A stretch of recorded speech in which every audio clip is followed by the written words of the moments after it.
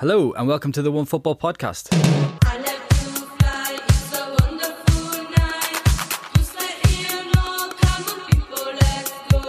City are back. Arsenal are dancing on ice, Lampard's on thin ice, United keep putting the pressure on, and Mourinho is sending out an SAS.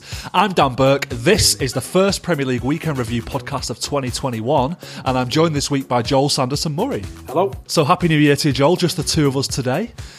Before we get stuck into the main gist of it, I've got a couple of questions for you. The first one is, what have you been more worried about over the past couple of weeks? The season getting binned because of COVID or Man United winning the league? Man United win the league would bring on Armageddon and the end of the world, so I absolutely do not want that in these days. I think United fans said the same about Liverpool winning the league, though, to be fair, didn't they? So, and look what happened. Indeed, yeah. Very true, actually, yeah, I didn't think about that. And my second question for you is there such a thing as joint top of the table, in your opinion? Absolutely not, and you'll be able to answer this more than anyone else because what happened in the Aguero season. Quite right.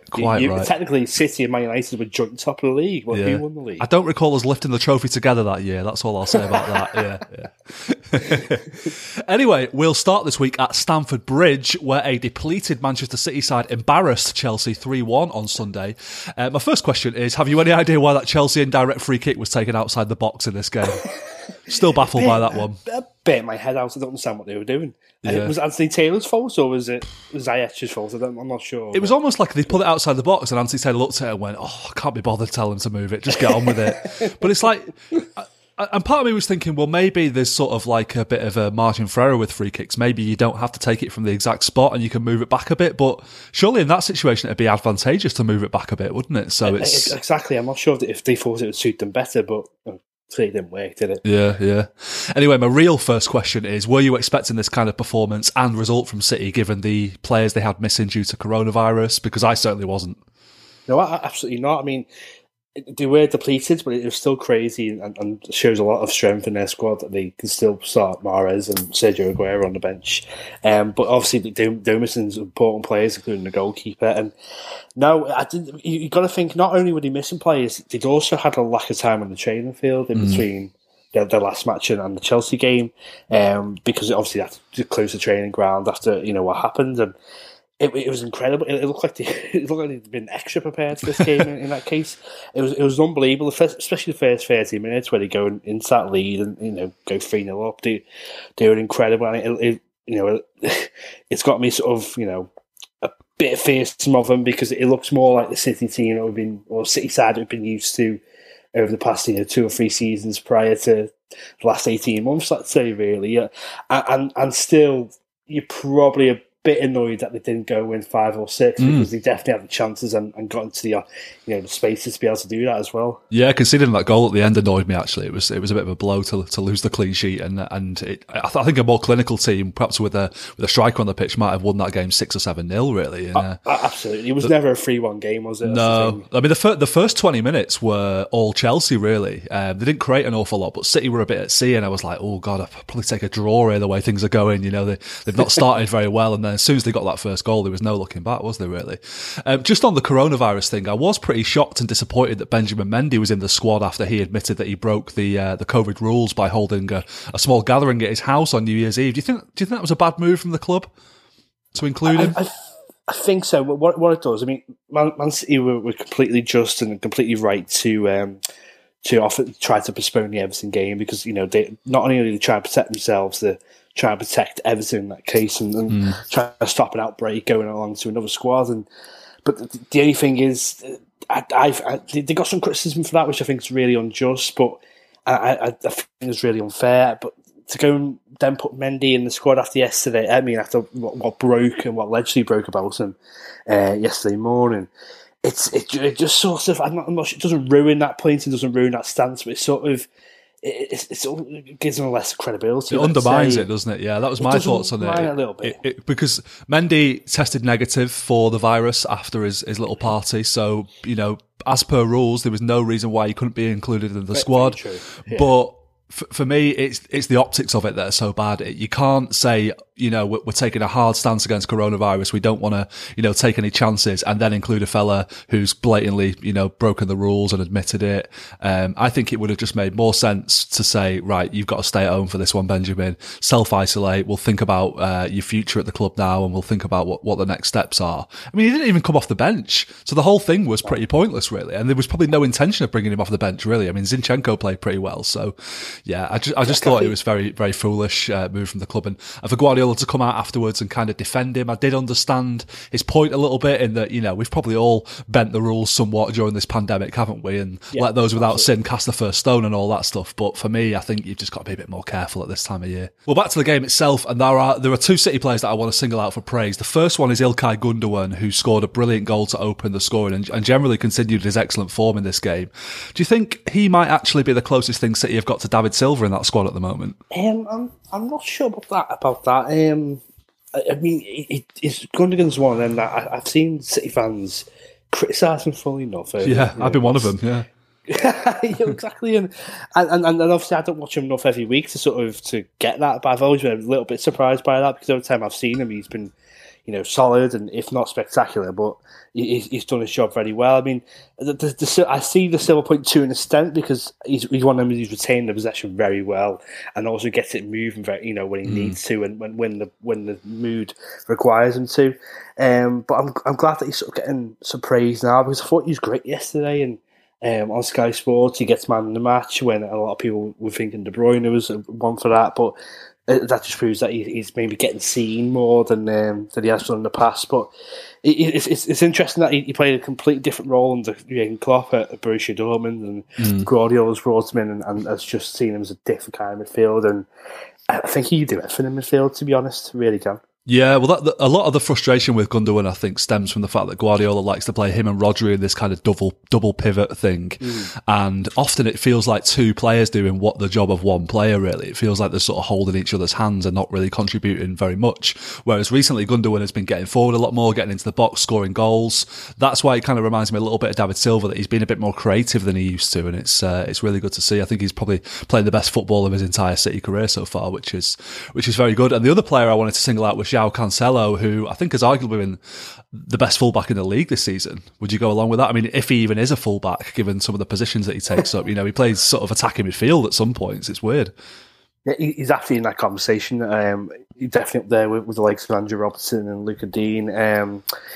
He's been brilliant. He really has been brilliant. And I'm glad to see it, because I think the first 12 months of his Man City career, you could see that he's someone who's trying to get used to the league, and I think a lot of people, maybe outside the club, wrote him off and didn't think he'd have the physical ability to be able to play in this league. But it's interesting that we're seeing him sort of take up these roles that Pep Guardiola like, and positions that Guardiola likes his wing backs to do so, because, like you said there, a lot of the time he's in the middle, he's inside, and he did some damage. I think it was Newcastle he played the other week, just over Christmas. They all blend into one at the moment. But he was so effective, and he's playing 3 or 4 through balls during the 90 minutes, and yes, he just looks like a player you can trust with the ball now. And you expect him when he actually receives the ball, you expect him to do something, and it's not always something that you expect from a right back to do that, is there? No, not at all. No, and he has come on leaps and bounds this season, because he wasn't great last season at all. He looked like he sort of didn't really know what his role was, didn't really sort of belong there, wasn't playing very often, was kind of brought in to compete with Kyle Walker and never even sort of dislodged Walker at all from the right back spot. Whereas now he's sort of got an opportunity playing at left back sometimes. Walker's out at the moment, so he's playing right back, and yeah, he's really playing superbly well. So one to keep an eye on for sure. He's part of the reason City still have the best defensive record in the league. They've conceded just 13 goals this season, and it looks like they're starting to attack a bit more fluidly now. They looked a bit more back to the kind of 2017-18, 18-19 best yesterday. Are you feeling that from City? Are you feeling them creeping up on Liverpool now? Yeah, absolutely. I think it was always expected, and never ever wrote them off completely. I always thought at some point that they were going to click. You can't forget that they didn't have a pre-season. So I think a lot of these performances they've had at the start of the season, when they've been open to criticism, I think you put that a lot down to not have the pre-season and having to sort of just get games out of the way. And it now looks like they're just starting to click. And it's not just yesterday, but yesterday was one then where, the cliche, you make statements, because if you go to a big club, you go to a big stadium like that, and you put in that kind of performance, everyone's going to sit up and take notice. But in the last 5 or 6 games, I think it's been a bit more like City. They've been keeping the ball better, but looking to be a bit more decisive with it. But the only thing is, like you said a couple of minutes ago, that they just need to be a bit more clinical. I think that will come. I think, I'm not sure they're going to go buy a striker in January or whatever, but I think the players they have now will refine, and especially with Raheem Sterling, he'll find his clinical touch again. And Sterling's come up with 20 goals in the season. I won't be surprised.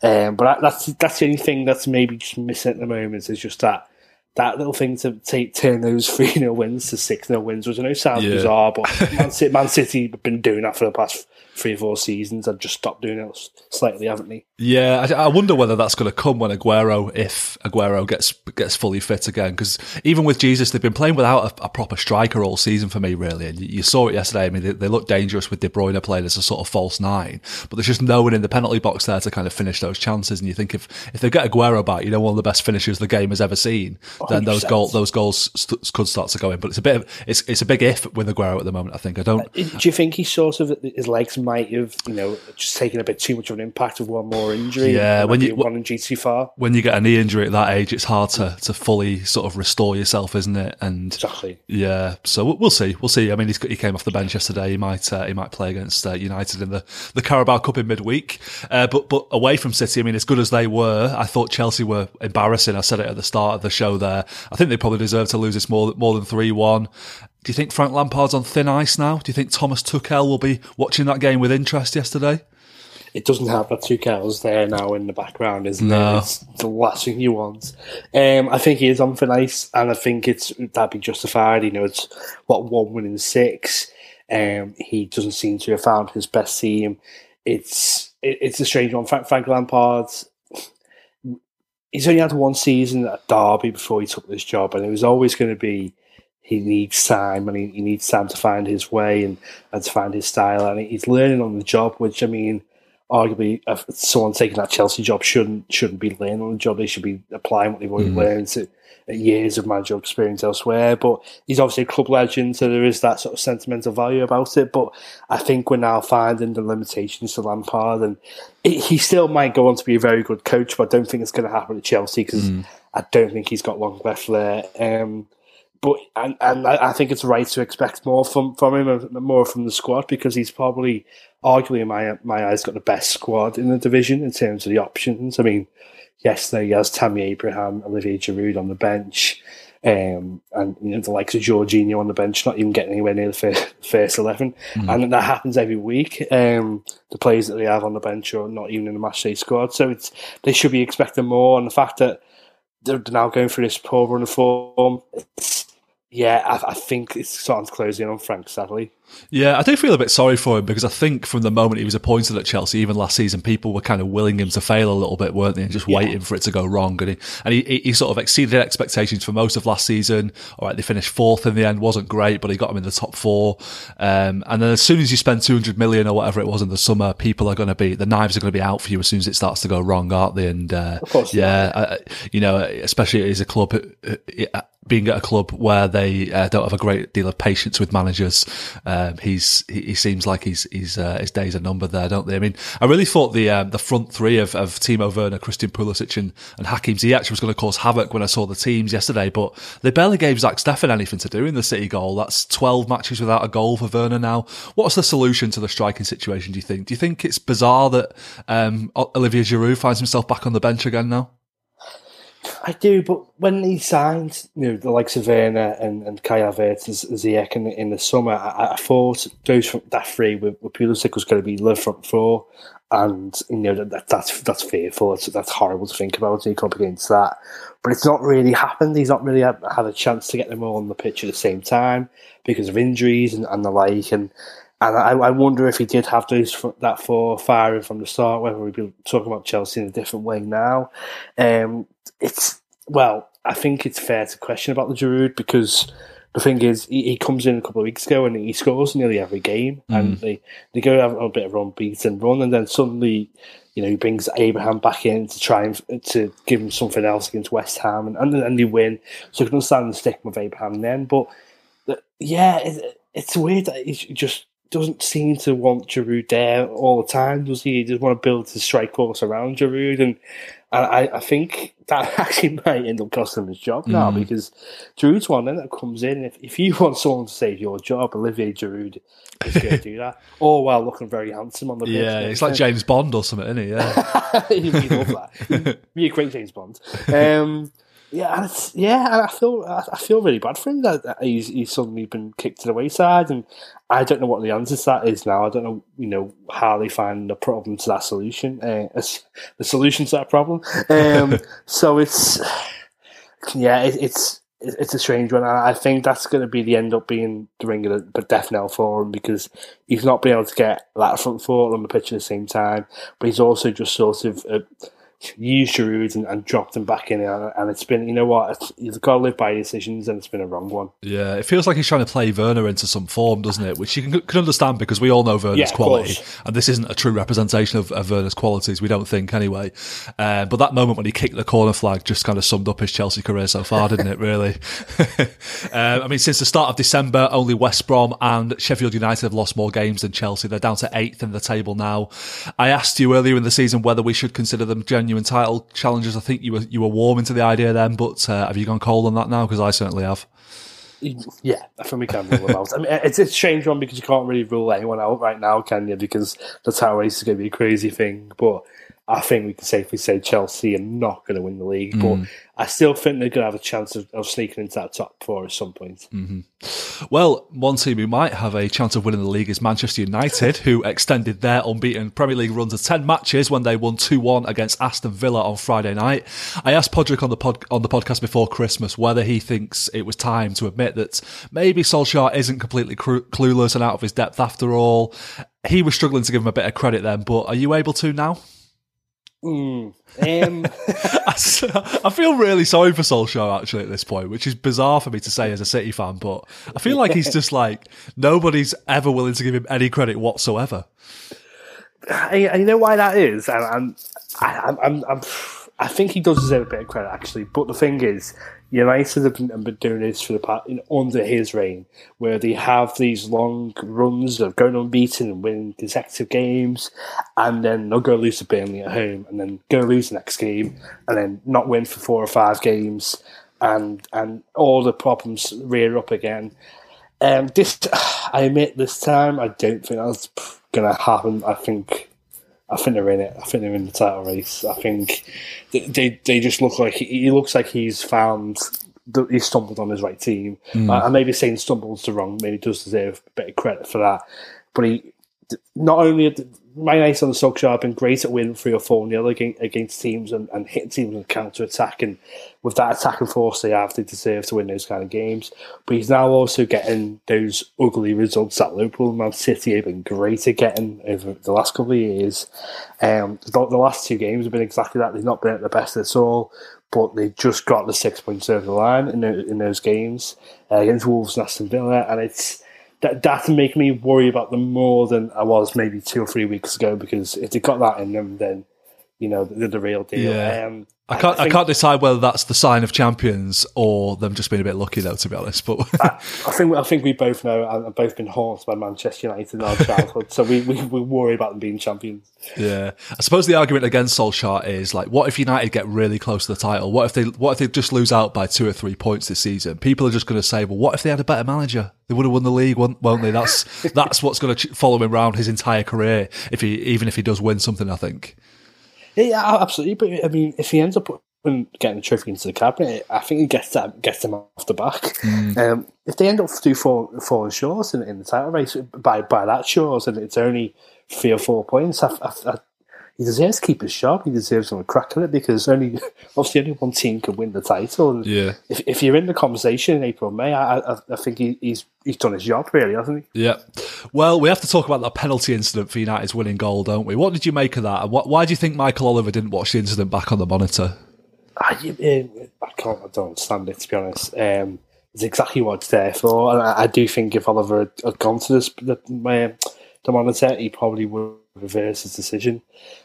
He seems to make it very quickly as well. He blew up straight away, and he was pretty sure it was a penalty. I can understand why he gave it at the time, because probably from his angle, it did look like one, but I mean, I don't know about you, but I don't think it was one. Well, I have seen another angle of it where it did look like Douglas Luiz tripped Pogba, actually. Even slightly, it probably was enough to kind of make him go down. Obviously, I think there was an element of him kind of tripping himself up after he'd been clipped as well. So I can kind of understand it. It just was strange to me that Oliver wasn't keen to have a proper look at it, really, aside from the one that he got in real time. Yeah, why wasn't advised to go over there? I mean, that's sort of what it is there for, isn't it? Yeah. Why do you think United get so many penalties? Do you think it could actually be an actual tactic from them at this point? Because I saw someone spouting some stats on Twitter about how Liverpool have loads more touches in the box than United, but don't get nearly as many penalties, and it's a big conspiracy and all this kind of thing. Like, I don't think it is a conspiracy, but it is curious how often they do get penalties, isn't it? You know me, Dan, I love a conspiracy. No, I just think it's a weird one, that, because you throw that stat out because I think the answer is if you're an attacking team, you have more touches in the box, you're going to be in that area more, then you're more likely to get a penalty. But if Liverpool aren't getting them, then maybe not. But maybe there's something there in the fact that maybe Man United's players run at their defenders more than Liverpool's do. If you want to sort of compare the two teams there. Because Liverpool's sort of attacking play is a lot more about sort of trying to work the space and find the angle to cross the ball into the box or pass their way through. Whereas you see a lot of United's penalties, it's sort of a lot like the Pogba one against Villa, where you've got Pogba, Rashford, Martial running inside, and they just sort of get clipped, but they're running at full speed. And I think maybe it could be a tactic. I mean, especially nowadays with the way that penalties are given, if you sort of get one clip, the referee's got to make a decision. So it's it could well be. I mean, I don't think it's a big conspiracy, obviously, but might get penalties at Old Trafford. It's been that's a story older than time. But it is weird, and it seems to get one every week. Yeah. You just know they're going to get one, but. Yeah, I think it's that, to be honest. I don't know about you, whether you think that could be... Yeah, I think you're right there, and I certainly don't blame players for going down after they've been clipped anymore, because we've seen lots of evidence to suggest that that's the only way of getting the referee to make a decision. You basically can't get a penalty if you stay on your feet, can you? It's against the rules for some bizarre reason. So yeah, all power to them, I guess. I've been really thinking in recent weeks that United need to dip into the transfer market and buy a centre back to partner Harry Maguire. In January, if not in the summer. Do you think Eric Bailly's performance here suggests that maybe that signing isn't so urgently required? I mean, I've not been a huge fan of his over his time at United. I think he's been a bit erratic at times, but he was excellent here, wasn't he? Yeah, he's been great. He's been coming for a few weeks now, and he's been solid. It's a weird one by because he was great at Villarreal, and when he signed him, I thought they really have got a good centre half there, and I think injuries have followed him around and have stopped him nailing down his place. But he's looked solid every time he's come in, and if he can get everyone to games, they have got their partner for Harry Maguire. But I think the point you make there about him, he is erratic and he can be rash. And he's also a bit dangerous sometimes. It's been a couple of times now where, I think it's the Everton game in the Cup the other week where he jumps in and he nearly takes Richarlison's head off. And then there's something, it was against Villa, I think, on Saturday, where, last game, where he sort of goes in, he gets a booking, but he goes in over the top of the ball, and could have well been a red. He's got that in him by, and I think I definitely get that out of his game at this stage of his career, and that's something that I think is always a ticking time bomb, and I think maybe they still need to have a look for something in the transfer markets long term. But he's been great. He's been great in recent weeks, and deserves credit for it. What do you know about this Sven Botman that Liverpool and United are being linked with from Lille at the moment? I didn't watch him at Ajax. I don't think he got many games at Ajax at all. But I've seen a bit of him at Lille, but I can't say I watch Liga every week. But he's one. He looks very dominant in the air and very, very good on the ball. Very easy to bring the ball out of the back. But I think one thing that maybe could hold him back is his pace. He's no slouch, but he's not exactly as fast as, let's say, Virgil van Dijk, Joe Gomez, or whatever. So it's one of them. If he is going to go to local Man United or Man City and where they play high lines, then it's something that might hold him back. And I'm not sure it's something you can train someone to be faster, is it? Not really, no. Just going back to Bailly, I've just remembered a great tweet I saw over the weekend. I can't remember who it was from, I'm afraid, but someone said he's like the friend who always gets the shots in, but also can't handle the shots. I'll take that. Yeah. I thought, the general consensus is that Villa were very good here, despite losing. Valiant performance from them, I guess you would call it. Do you think this was a display that reminded us just how far they've come this season, and they wouldn't have even got close in this game last season? Yeah, absolutely. They were great. They were in the game, and that's the thing. When teams go 1-0 down to Man United at Old Trafford, most of the time United pull away and can win quite comfortably, but Villa just dug in and stuck at it, and although they didn't create many chances after that, they had a lot of the ball, and they were always looking to try and cause United problems, and they get the just desserts, and then I think they can feel hard done by with the way they lose the game in the end, but they look a real team, and I'm glad that they are getting credit now, because they've now gone to Arsenal won 3-0, drawn against Chelsea, putting that performance at Old Trafford, beat another team 7-2, which we won't mention. And I think that,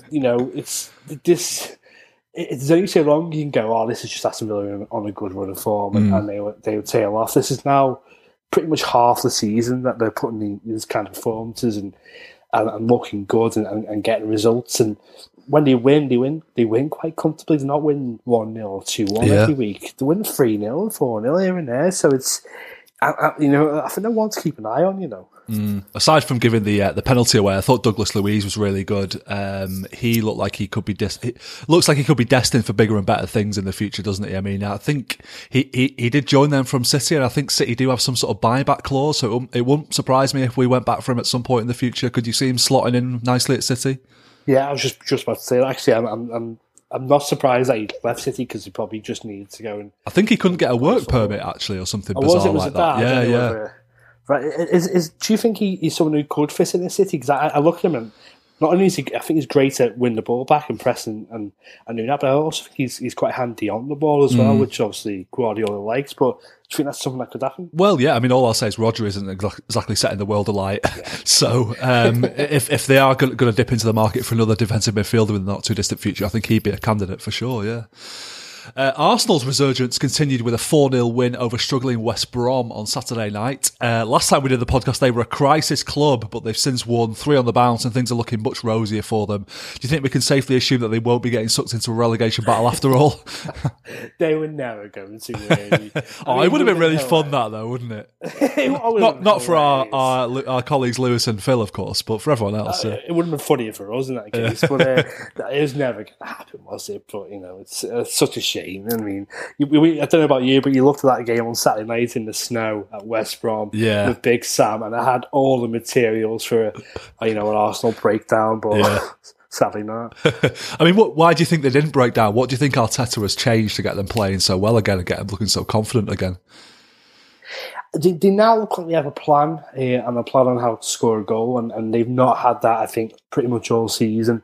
I think he's actually just playing his best players at the moment as well, which always helps. He's bringing the young lads. Emile Smith-Rowe's come in and looks great, but he's also seems to have found a position for Saka. I think Saka can probably play in about 4 or 5 different positions, but he's found a role for him that I think suits him, and they just look like they're now set up right, and they look like they know how to try and score a goal, which I definitely had.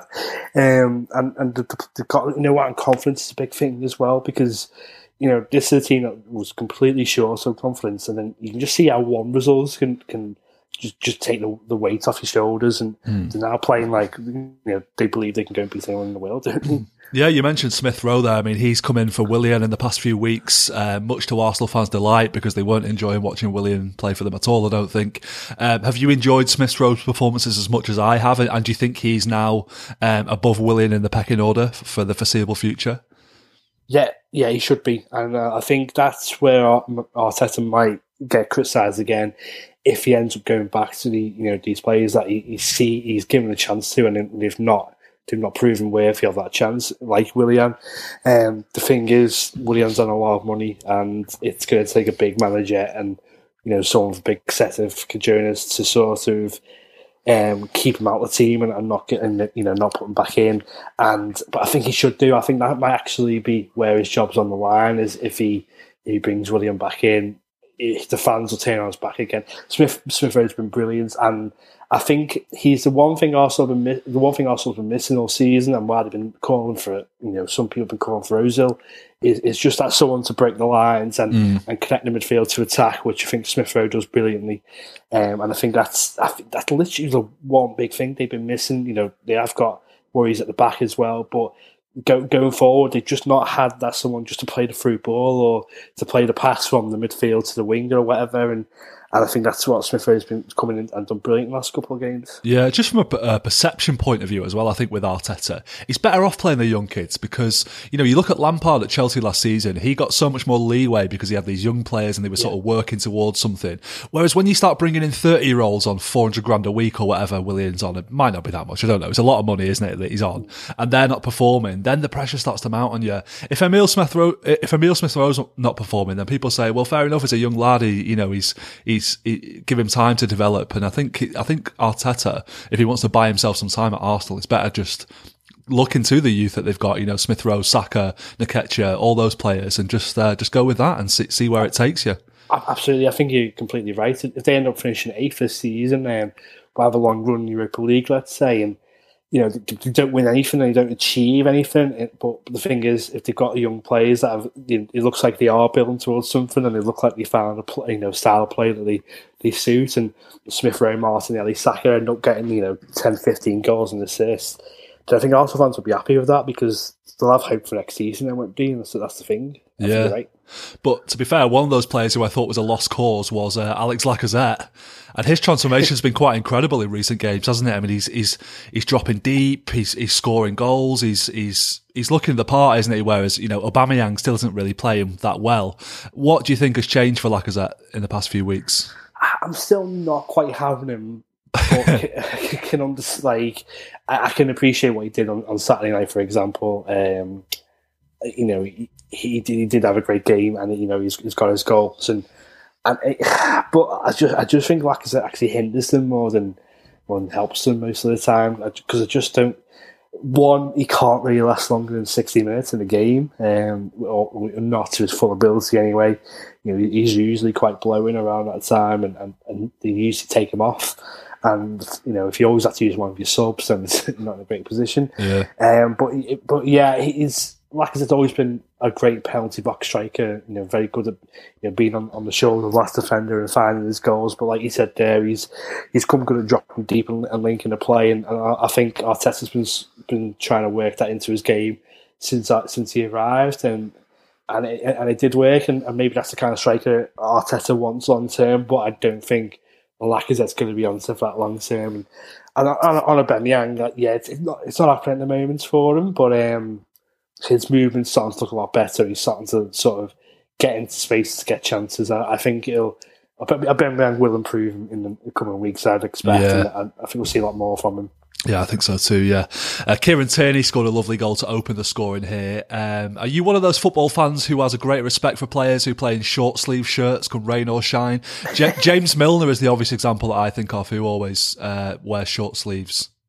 I can appreciate it, but I've got a lot more respect for Ainsley Maitland-Niles coming on looking like he's playing in his pyjama bottoms. and that's the kind of player I can get on board with more than Tierney. I mean, respect Tierney. Yeah, that's it. If I was playing, I'd be wearing tights, gloves. Oh, yeah. I wish the snud was still a thing. Yeah, do you remember they banned it, didn't they? Outrageous. bring back snoods, I'd say. Yeah, I agree. Football needs to sort out in 2021 is bringing back the snood. But my favourite snood moment was a game between City and Everton about 10 years ago. Just before Christmas, it was freezing, the coldest I've ever been at a football match. And Yaya Toure pulled his snud up over his ears. So he was wearing it almost like, if you imagine like an old lady's kind of shawl, he was wearing it like that. In fact, if you Google Yaya Toure snud, it's the first thing that comes up, and it's well worth a look. It was a moment of genius from the big man, that. Things are looking pretty bleak for West Brom. Do you think Sam Allardyce has taken the job at the wrong time? You know, given the games have been coming thick and fast, and he won't have had much time to do his thing on the training ground so far, and that they're not looking like an Allardyce team at the moment, are they? Although they did it against Liverpool, to be fair. Yeah, they did, and that's really frustrating. But he did exactly what an Allardyce team does against Liverpool, and but I think you're right. He's had no time on the training ground to implement his ideas, and he's also having to start pretty much 4 attacking midfielders in midfield, which I think will keep him up at night. He's have to play Romain Sawyers as a holding midfielder, and Sawyers has played as a number 10 his whole career. And I think he's just not got the balance of his squad. And at the moment, obviously Jake Livermore being out suspended didn't help that. And I mean, if he comes in, maybe when he comes back in, maybe that will, West Brom will improve. But they look exactly like a team and need to do a lot of business in the transfer market. Now, I'm not sure how much they'll be able to afford. Pretty much any team can afford at the moment. So I think it looks grim for him. I think this might be a job too far for Allardyce, sadly. Yeah, I mean, he was talking last week, expressing some concerns about the COVID situation, given that he's in his 60s and he's a bit worried about that kind of thing. Do you envisage a scenario where he could potentially walk away from this job before the end of the season and preserve his record, having never been relegated? You'd have to applaud that, wouldn't you? Yeah. I think, for one, any manager or player who expresses their concerns about the COVID situation is completely right, and there really shouldn't be an argument against that. But I just wonder, it does rub me the wrong way a little bit, the fact that he took the job only like 10 days ago, 2 weeks ago. Yeah. He knew the situation then. What did you expect, Sam? Yeah. I kind of. It just sort of, he's now lost 5-0 and 4-0 at home. And now he's mentioning it, now he's bringing it up. And it's kind of like, he's one of them who's also banging the drum about the 2-week circuit break, which I think is probably a good idea, actually. But that, again, it just kind of makes you feel like you're using the situation for your own sort of, your own personal agenda kind of thing. Yeah. But again, what he's saying is completely right. So I can't argue against that too much. All I'll say, Sam, is if you are worried about coronavirus, wear your mask over your nose, mate. That's how you wear it. Yeah. Simple stuff, mate. Simple stuff. Tottenham got their first league victory since 6th of December when they trounced Leeds 3-0 on Saturday. Spurs really needed this win, didn't they? It leaves them 4 points behind Liverpool. Are you still expecting them to be heavily involved in the title race come the second half of the season? Yeah, they've still got one of the greatest balanced 11s in the division at the moment. I still think they'll be in the conversation in March. Whether they'll actually win it, I'm not sure. Might be a step too far for them this season. Yeah, I still think we can consider them part of the title race, because the thing is, I know we're going to sort of speak about Kane and Son, but when you got two players like that, like Liverpool had Suarez and Sturridge, and City have always had the attacking forces to implement Aguero. United had Ronaldo and Rooney. When you've got players like that who are world class and can hit the form that they are, you've always got a chance to be in the question for a title, definitely. Yeah, Kane and Son, they've combined for 13 goals now this season. Quiz question for you: can you tell me whose record they've equalled? Which duo? I want to say Cole and York. No. It was Shearer and Sutton at Blackburn. Of course. The SAS. So yeah, that was a record set for an entire season, and Kane and Son have matched it already. So looking like they're going to set a new record. That's 17 goals in his last 14 matches for Son. I still feel like he's quite underrated, though. Do you know what I mean by that? I still feel like I think he's one of the best players in the world, and I don't think people really talk about him as much as they should. Yeah, he's never in the question for the Ballon d'Or, is he? No, exactly. Yeah, and there's never any transfer speculation about him either, really. I feel like there should be people like Real Madrid, Barcelona should be after him every window. He'd instantly improve their teams, wouldn't he? Yeah. That's the thing. Yeah, I think I agree with you there completely. Interesting tweet I saw over the weekend from Soul Train with a good a guide to pronunciation of Son's name. So he says the O is long like in open, the EU is a short U like in put. It is not a U sound as you often hear from commentators. The I is a long E sound like in seen. So I make that Son Hung Min. I think we're saying it. Son Hung Min. I think that sounds right. I'm just going to call him Son, to be honest. I think that's easier, isn't it? But yeah, if anyone wants to impress their friends with the pronunciation, that's how you do it. Yeah. Everyone's losing their minds about Leeds on a weekly basis. It seems, though, aren't they? That they're either amazing or they're shit. Which one is it for you? Is it a mixture of the two? Because I think that's probably the answer, isn't it? But I think that probably is the answer, but I don't think it really matters. They'll be very happy. They're great to watch, and you know what? They're a great addition to the league because you never know what you're going to get with them, but you always know it's going to be entertaining because it could be 4-3 win or it could be a 5-0 defeat, and I'm absolutely here for it. And the thing is, I don't really understand the criticism of them too much because. The thing is, Leeds at the moment, 17th would be a happy medium for them. If they finish 17th, they've stayed in the division, they've done exactly what they came here to do. But the thing is, they probably will go end up finishing 11th, 12th, 13th, and they'll have a lot of fun while doing it, and I don't see anything wrong with that. Well, it's like you look at Sheffield United coming up last season, and they kind of punched above their weight in everyone's eyes, really. They had similar kind of start to the season as Leeds had a similar league position, and everyone was like, oh, what a brilliant job Chris Wilder's doing, manager of the year stuff, amazing. And Leeds, notch up similar results, and I think Bielsa has this sort of reputation that precedes him a little bit, and I think everyone's willing to shit on him as soon as possible, aren't they, really? Which is probably very unfair when you compare it to other promoted teams. It's because he's a bit of a football hipster. He's loved by the football hipsters, isn't it? Like, the knives are always out for those kind of figures. The Argentine Kevin Keegan, as people are starting to call him now, aren't they? Yeah. do you think Leeds maybe opened themselves up to criticism a bit with their reaction to the Karen Carney thing on Twitter last week?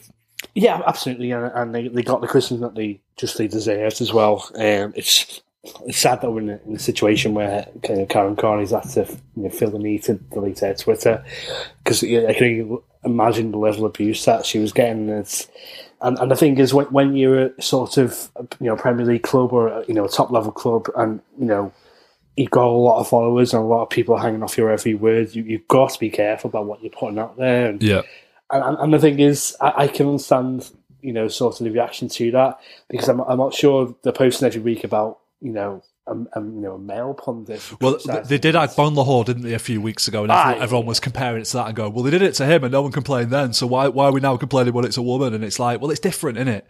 There are totally different power dynamics at play in the world that you have to think about. And I mean, I personally thought what Carney said wasn't that controversial. I thought it was a bit of a ham-fisted way of putting it, but I thought she had, a tiny bit of a point at the very least. And I think when you are going to sort of encourage a pylon on Twitter like that on a woman, you have to take responsibility for the fact that people are going to start sending her rape threats and all sorts of nonsense, aren't you? All sorts of horrible shit. So yeah, I think they conducted themselves really badly there, actually, and I was quite pleased to see them lose as a result. I'm not going to lie. But anyway, Leicester are third in this slightly incomplete table after they won 2-1 away at Newcastle on Sunday. That was Leicester's 7th win in 9 away games this season, the best record in the league. What do you think makes them such a good away side? And does it even count when stadiums are empty? Are we even? Does away form even matter at this point? Yeah, it's a strange one, isn't it? You can't really differentiate at the moment. I mean, is home advantage a thing? I'm not sure.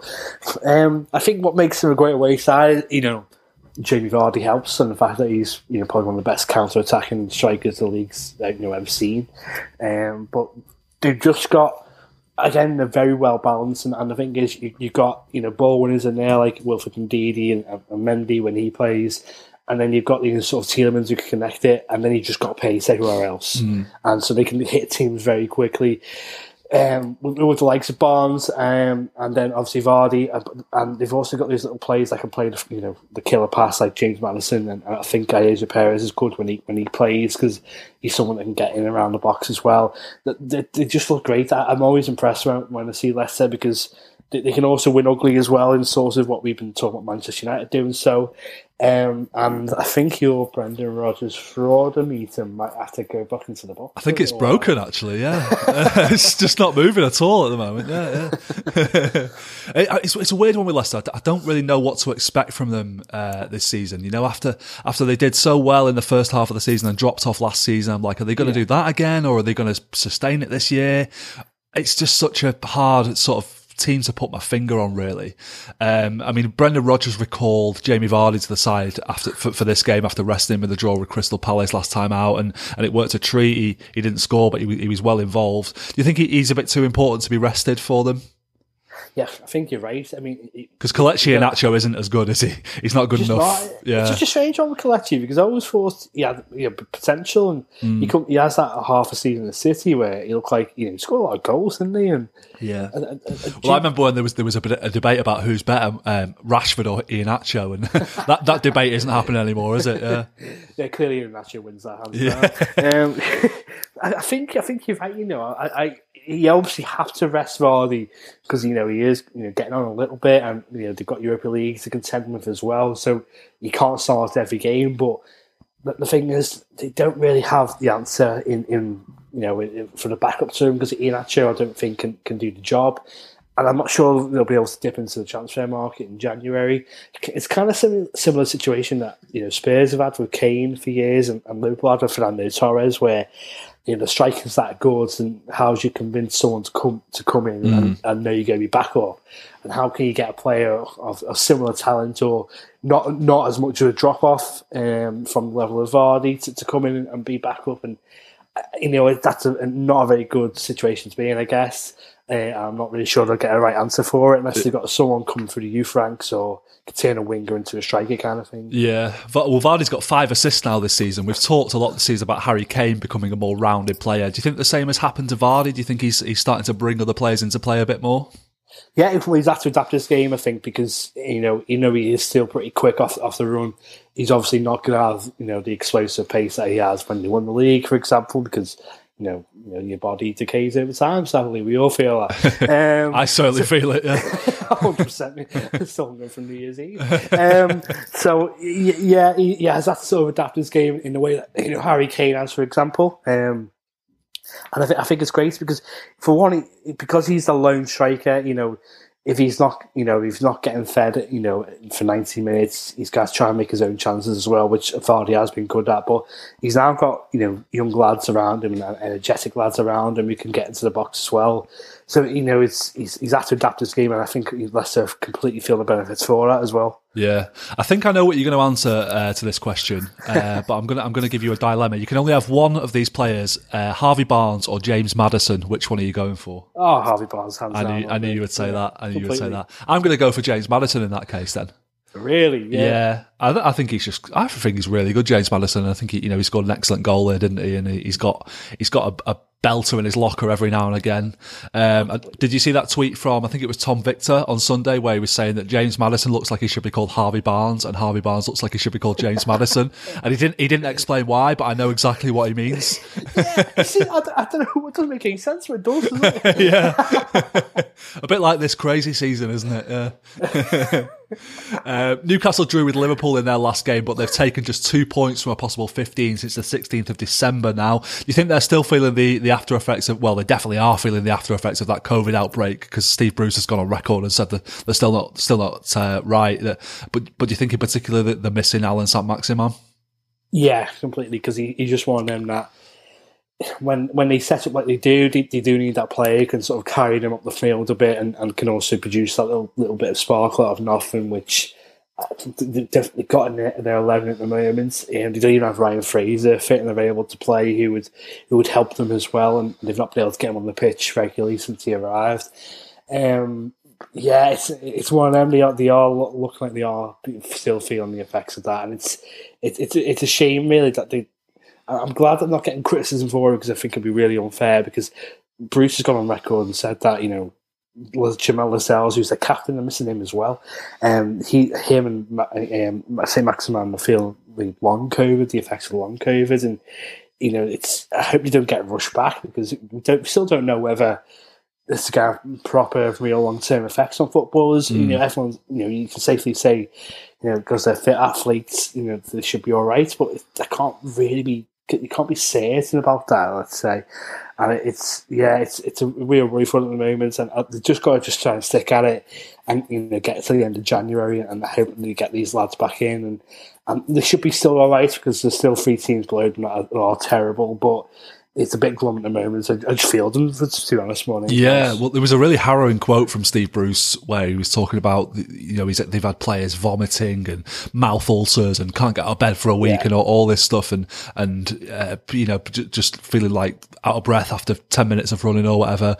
And I do think that's something we've got to be really careful with this COVID situation, especially when we're talking about, criticising teams for postponing games when they have an outbreak in their camp and stuff. We don't really know how this is going to affect players, and we shouldn't just assume that because they're young, fit athletes that they're going to be fine. Basically, it could be really dangerous, and I don't want it to come to a situation where a footballer has to die before we realise that it's actually quite serious for them to get it as well, and not just a bit like having a cold, So hopefully everyone at Newcastle can get well soon and get back on their feet. At least Andy Carroll scored his first goal since returning to the club for Newcastle against Leicester, and a lovely goal it was too. Did that bring back some nice memories for you of his time at Liverpool, Joel?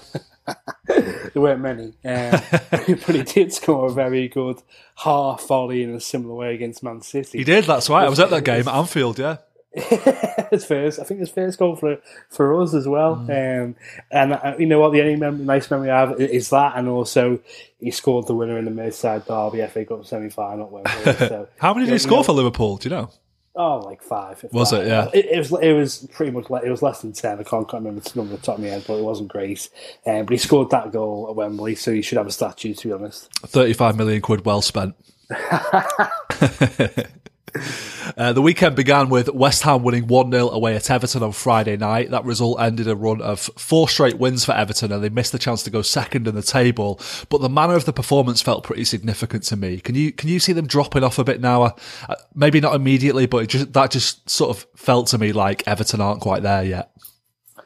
Quite possibly, but it's also they're probably just feeling the effects of having to play the amount of games that they've had to. Well, they got a rest when the City game got postponed. Let's not forget that. Maybe they got too much rest. Maybe that was the problem. Yeah. Yeah, well, they moaned about that, and maybe they didn't feel the benefits of it, did they?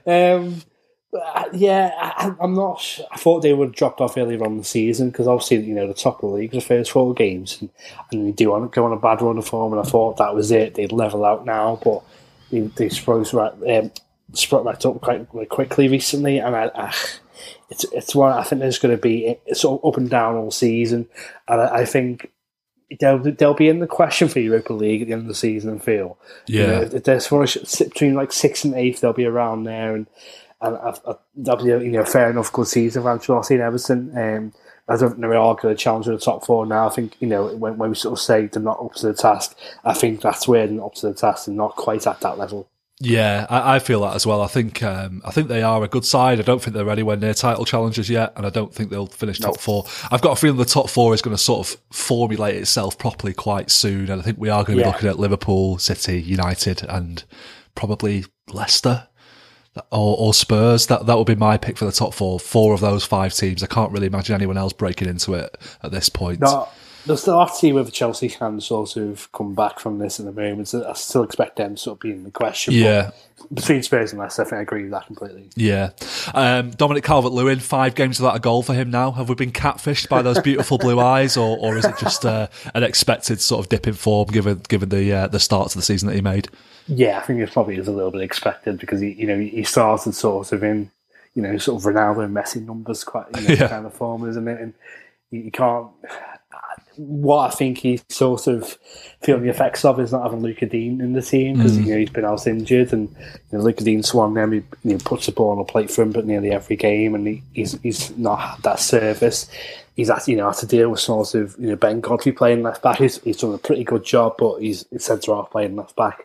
He's not going to put the ball in for him, and he's also not had James Rodriguez in the team as well because he's been out injured. So. I feel for Calvert-Lewin. We might have been catfish, but I still think he's a quality player, and I think he will find the goals again once he's got the players feeding him back in the team. They'll just have to wait a few more weeks for it, but he's a quality player. Yeah.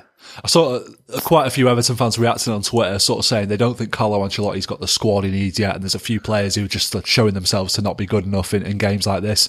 Who specifically do you think they should be looking to move on? I mean, I've got a few ideas. I would say maybe Pickford. We've talked a lot about him. I don't know if Yerry Mina's good enough. Tom Davies, I don't know if he's good enough. Gylfi Sigurdsson, Bernard. These players are all pretty average, if you ask me. Michael Keane. I mean, Cenk Tosun came off the bench in this game. I don't know what he's still doing at the club. They had two goalkeepers on the bench against West Ham, which shows the sort of level, the place that the squad is in terms of injuries at the moment. Any other names you would add to that list? I agree with all them. I'd throw in Andre Gomez as well, because I'm not really sure what he adds to a football pitch. And the thing is, with Everton, it's not like they can go in completely buy a new squad or go and buy 7 or 8 new players in January, because we have record losses, like a lot of clubs will do because of the pandemic. Well, that's it. They spent a lot to get to this point as well, haven't they? So it's going to spend. Exactly. They're going to have to spend that again to get to the next level. It seems like 100%. So they're going to have to stick with some of these players. I do think the goalkeeper is a problem, but he's not actually the number one problem right now. Which is weird to say because he is a serious issue, but.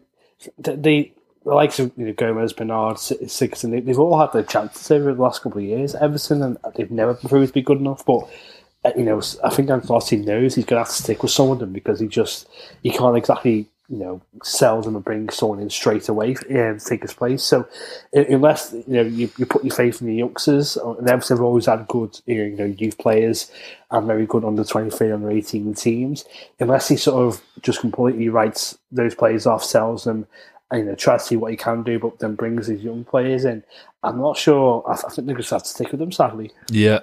Well, it was an impressive result from David Moyes' side on his old stomping ground, with Thomas Souček scoring the game's only goal. Is he one of the most underrated players in the league for you? In fact, is he the new Marouane Fellaini for David Moyes? He's been called that, hasn't he? And I can completely see it because he just... a big lump. Not all tall people are the same. I'm going to say that as a tall person myself, But he's got a great touch for a big man. Yeah, well, certainly.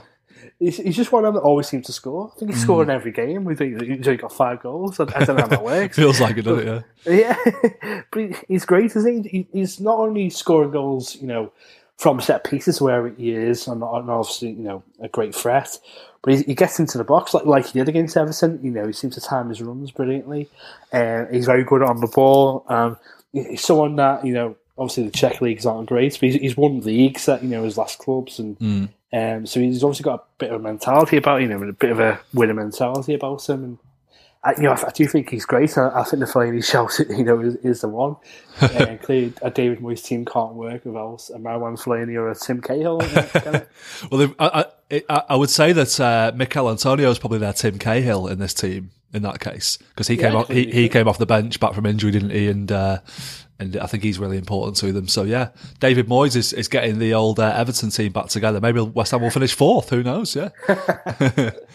Perhaps the craziest game of the weekend took place at the Amex on Saturday, where Brighton came back to draw 3-3 with Wolves. Credit to Brighton for the fight back, but that's still just one win for them this season. Do you buy into this notion that they're a better team than the results suggest, and that they've been a bit unlucky this season?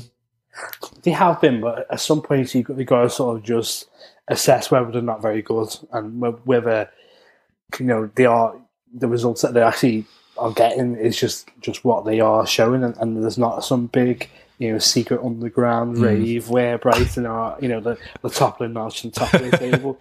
Because if you can't put the ball, they scored 3 goals, which is bizarre, but they usually have a problem with putting the ball in the back of the net and being clinical enough. And it's if they can sort that out, and they will get better results. But they've had great underlying numbers all season. But I just think if you got one win at this stage, you probably are where you deserve to be honest with you. And I think they're going to be in a bit of trouble. I think you probably can write off a few of the teams that are in a relegation zone, but one of them will make a case to stay up. And I think if you're, Fulham or West Brom, you are looking at Brighton and you're thinking that we can get above you, and that's where we'll get our wins. So I think Potter's he might be in a bit of trouble coming into the season. Yeah, you can sort of hang around the drain all season, can't you? But you've got to be careful that you don't get sucked in, and that could happen to them very, very, very easily, I think. Dan Burn had a shocker of a half with an own goal and the penalty given away. He's the first player to do that in the Premier League since the legend that is Eliakim Mangala for Man City against Hull in October 2014. Do you think it was naivety from Graham Potter to have him marking Adama Traore? I mean, it's bordering on sounding like I've got a personal vendetta against Graham Potter at this point, given how much I slag him off. But I just don't see what he's sort of doing managerially that makes him so lauded, I guess, or people even have much patience with him. I think he's pretty average. Yeah, Brighton do look nice to watch on occasion, but I'm not saying I don't think as good as just like Aston Villa or Leeds, let's say, and maybe that's unfair because Villa Leeds got a bit more money than Brighton to spend, but yeah, he seems to. And Brighton fans have said this since he arrived. You never know sort of what team he's going to put out week after week, and they sometimes, pretty much every time they receive a team sheet, you have no idea what formation they're going to play. So he regularly plays 4 centre halves, but they're playing dribs and drabs everywhere. Ben White was playing centre midfield this week. Dan Burns playing left back. A 6'7" centre half playing against Adama Traore. Yeah, as a tall person, I will say we cannot play full back. Like, do not put us there. It doesn't work. Tall lads should not be playing left back or left wing. Yes. Back or right wing. No, let's stop it. Albert Riera should not be playing left wing. He's 6'3". I'm not really getting it anymore with Brighton. I was sort of impressed at the start of the season, but now I'm just seeing an average team just being where they should be in the table, to be honest with you. Yeah. Which brings me on to Wolves, I have to say. I mean, I think they're an above average team, but I think their league position is very average at the moment. Obviously, they're struggling without Raul Jimenez, but throwing away a 2-goal lead as they did here, it's not a good look for them, is it? It's not. They were missing Willy Bolly and Leander Dendoncker, and I do wonder whether they had them, they would have seen the game out, but Wolves, I think they're going through a bit of a transitional season. You've obviously lost Diego Jota. They've lost Jimenez to injury. They've lost Matt Doherty. Jota and Doherty were big parts of the way they played. And I think Spurs de Santo sort of was a bit burnt by the Europa League quarter-final defeat to Sevilla, where they did not touch the ball all game. And I think he's trying to sort of turn Wolves from a team that was counter-attacking to a team that wants to have the ball. And you look on paper, you look at Ruben Neves and João Moutinho, and you think they've got the players to be able to take that style of play on, but I don't think they have. I don't think they're good enough to do it. And or if they will, it's going to take some time to get there. And right now, it's sort of, they don't really know how they should be playing. And I still think they're great on the counter-attack when they got Neto and Diop Podence and obviously Traore, who isn't contributing goals or assists, but he's still rapid, so it still can help the team. And yeah, I think they're caught in a rock and a hard place at the moment. They'll be all right. They won't go down or get dragged into the relegation fights, but it's going to be a bit of a mediocre season for Wolves, I feel.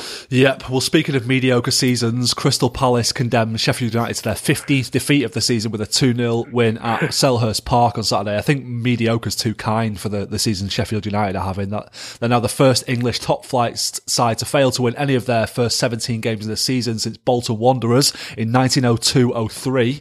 And they've gone 20 league games without a clean sheet. They're 12 points from safety. And Chris Wilder said they're going to have to go on an amazing run to stay up. But it's not going to happen, is it? No, but the thing is with them, they've been in games, they've been in a lot of these games, and it's just not happened for them. But against Palace, they have just probably the worst forms of the season. They never look, when they went 1-0 down after 4 minutes, they never look like getting back into it. They never look like offering anything in the game. And I think this is the first game where it looks like they might throw the towel in a bit. I still think there'll be a point in the season where they might win 1 or 2. I don't think they're going to get Derby's record of 11 points. I think they'll surpass that. And they'll win 1 or 2, and then you might start to look and think, ooh, maybe the Great Escape is on. But I think that'll get deflated very quickly. I think Yeah, we can probably safely write them off, can't we? Yeah. Do you have any idea why they've gone, or how they've gone from being a solid Premier League side last season, who at one point were, being talked about as maybe crashing the top four, to one of the worst ever to disgrace the competition? I mean, I can't understand it. I don't really understand what's changed. You could understand them having a bit of a drop off, and I did, obviously we've talked a lot on the season that I did kind of predict that they might have a drop off and might struggle this season. I didn't think they'd be this bad though. Yeah, I don't really see it myself, to be honest. I'm not quite sure what's happened, because if you look at the strikers don't score goals, but the strikers didn't score goals last season either. So I can't say it's directly down to that. And I don't really know what changed myself, because the starting 11's not really developed that much. You've still got, like Sir John Fleck in there. And maybe they've lost Jack O'Connell, centre half. To a long-term injury. He's out for the season. I think maybe that's hit them more than they expected, because he's obviously a very good centre-back. I can't just say he's come directly down to one player. Maybe teams just figured them out, because they've had a year's data on them. They had a year to prepare for them, and they can see what they do and can stop it. But yeah, it's just one of them. Once you hear a tumble of results like they've had, it's very hard to sort of turn the tide, and I think that's just what they find themselves in. But yeah, I can't really say it sounds on one thing like yourself, to be honest. I'm just praying for them to win so we can talk about something different on this podcast about them, because we're just having the same conversation every week, basically. I'm running out of ways to rephrase the same question. But a good win for Palace. That was their first clean sheet since the opening game of the season. That's 6 wins, 4 draws, 7 defeats for them. We're closing in on the old Roy Hodgson algorithm, aren't we? It's getting there, mate. It happens every season. Like clockwork, we are getting there. There we go. Right before our very eyes. Yeah. Eberechi Eze's goal was the best of the weekend for me. Is it maybe the best goal of the season so far? I just loved how, the defender wasn't great, but I just loved not only the sort of turn and run, but just how casual the finish was. I thought it was beautiful. It was great. I'm not sure about goal of the season contender just yet. I can't really think of the top example top of my head, but it's maybe it should be up there. But it was just so chilled, wasn't it? Yeah. Ethan Apandu should be sort of lynched for the tackle he tried to put in, because it was horrendous. But let's looked like he was going bowling or something, didn't he? When he was... Let's give him the benefit of the doubt and say Eze was just completely sold, and then the finish is just as casual as you like. Yeah. So cool. Yeah, it was a beautiful goal. It was a little bit of a throwback as well. Yeah. Well, just a very quick one before we finish, because it's a very interesting game coming our way from St Mary's on Monday night when Liverpool travel to face Southampton. Liverpool coming into this game on the back of a couple of draws. Where's it been going wrong for Liverpool recently, and can you see them getting back on track against Southampton? It's quietly a really big game for Liverpool tonight, and I'd go as far as saying it's a must-win, to be honest. Otherwise, the pressure might start to sort of tell on them, because they just can't seem to win games away from home as much. I mean, they did win 7-0 against Crystal Palace, but they've had so many draws against like Fulham and Newcastle, and they just don't seem to be able to unlock the door at the moment. The teams are sort of defending very deep against us, and Liverpool have had no problem sort of getting past that in recent seasons, but this year they seem to have sort of hit a block with it, and I'm not really sure it's down to sort of Trent Alexander-Arnold's not in the best of form and has not really settled down this season. And they've also had, obviously, the injuries that they've had, with the likes of Van Dijk going being out, but they've also missed midfielders, and they've not really been able to get into a rhythm. And I think that's more important than anything else, because Klopp pride himself in the team having rhythm, and I think it's got a bit of a banana skin about it, to be honest with you. I'm a bit nervous. Oh, well, one to keep an eye on for sure. Well, that's all we've got time for this week. I've been Dan Burke, and thanks very much to Joel Sanderson-Murray for joining me. We'll be back again next week with another episode of the Premier League Weekend Review podcast. If you'd like to send a question or a comment our way, you can email us on podcast@onefootball.com or tweet us at onefootball. Look after yourselves, and we'll catch you next time.